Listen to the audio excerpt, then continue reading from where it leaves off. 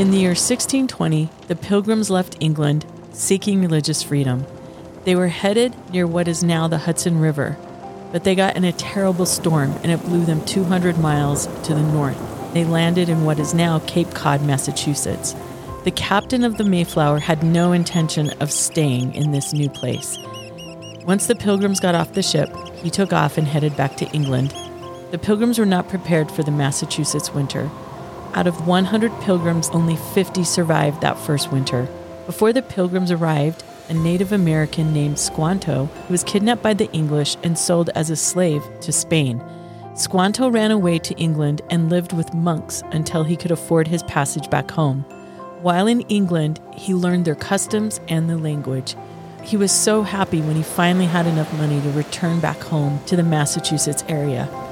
However, his entire tribe had been wiped out by smallpox.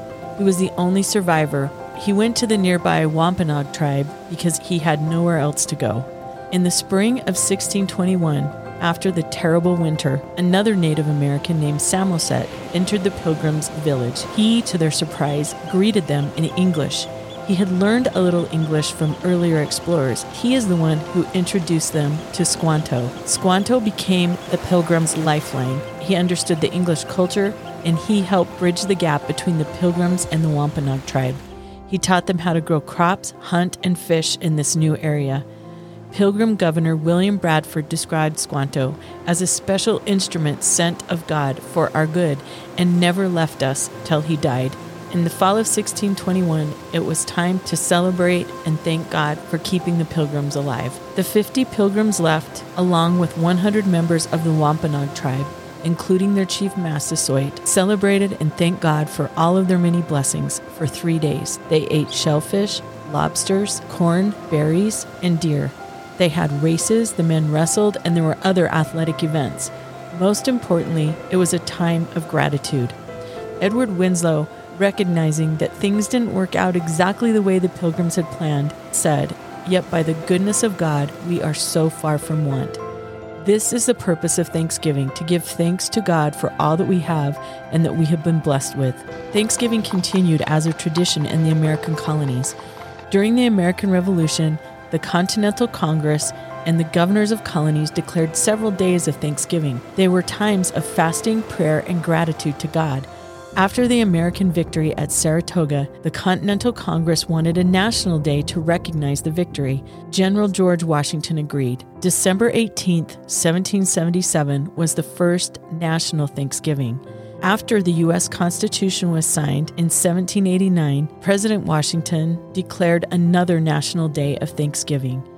He said, "Now therefore I do recommend and assign Thursday the 26th day of November next to be devoted by the people of these United States to the service of that great and glorious being, who is the beneficent author of all the good that was, that is, or that will be, that we may then all unite in rendering unto him our sincere and humble thanks for his kind care and protection of the people of this country."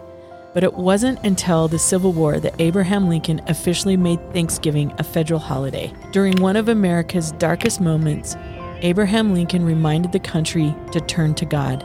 He said, "It has pleased Almighty God to prolong our national life another year.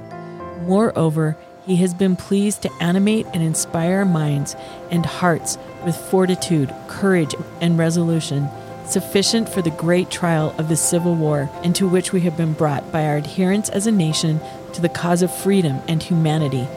Now, therefore, I, Abraham Lincoln, President of the United States, do hereby appoint and set apart the last Thursday in November as a day of thanksgiving and praise to Almighty God, that they do reverently humble themselves in the dust, and from thence offer up penitent and fervent prayers and supplications to the great disposer of events for the return of peace. In a time of chaos and uncertainty, we invite you to celebrate this Thanksgiving in gratitude and prayer, that we remember the Pilgrims and the goodness of God, that we follow President Washington's advice to be devoted to the service of that great and glorious being, and President Lincoln, that we reverently humble ourselves to our kind and gracious Father in heaven. Happy Thanksgiving, and may our souls be filled with gratitude. This is our prayer from Sydney and Cher.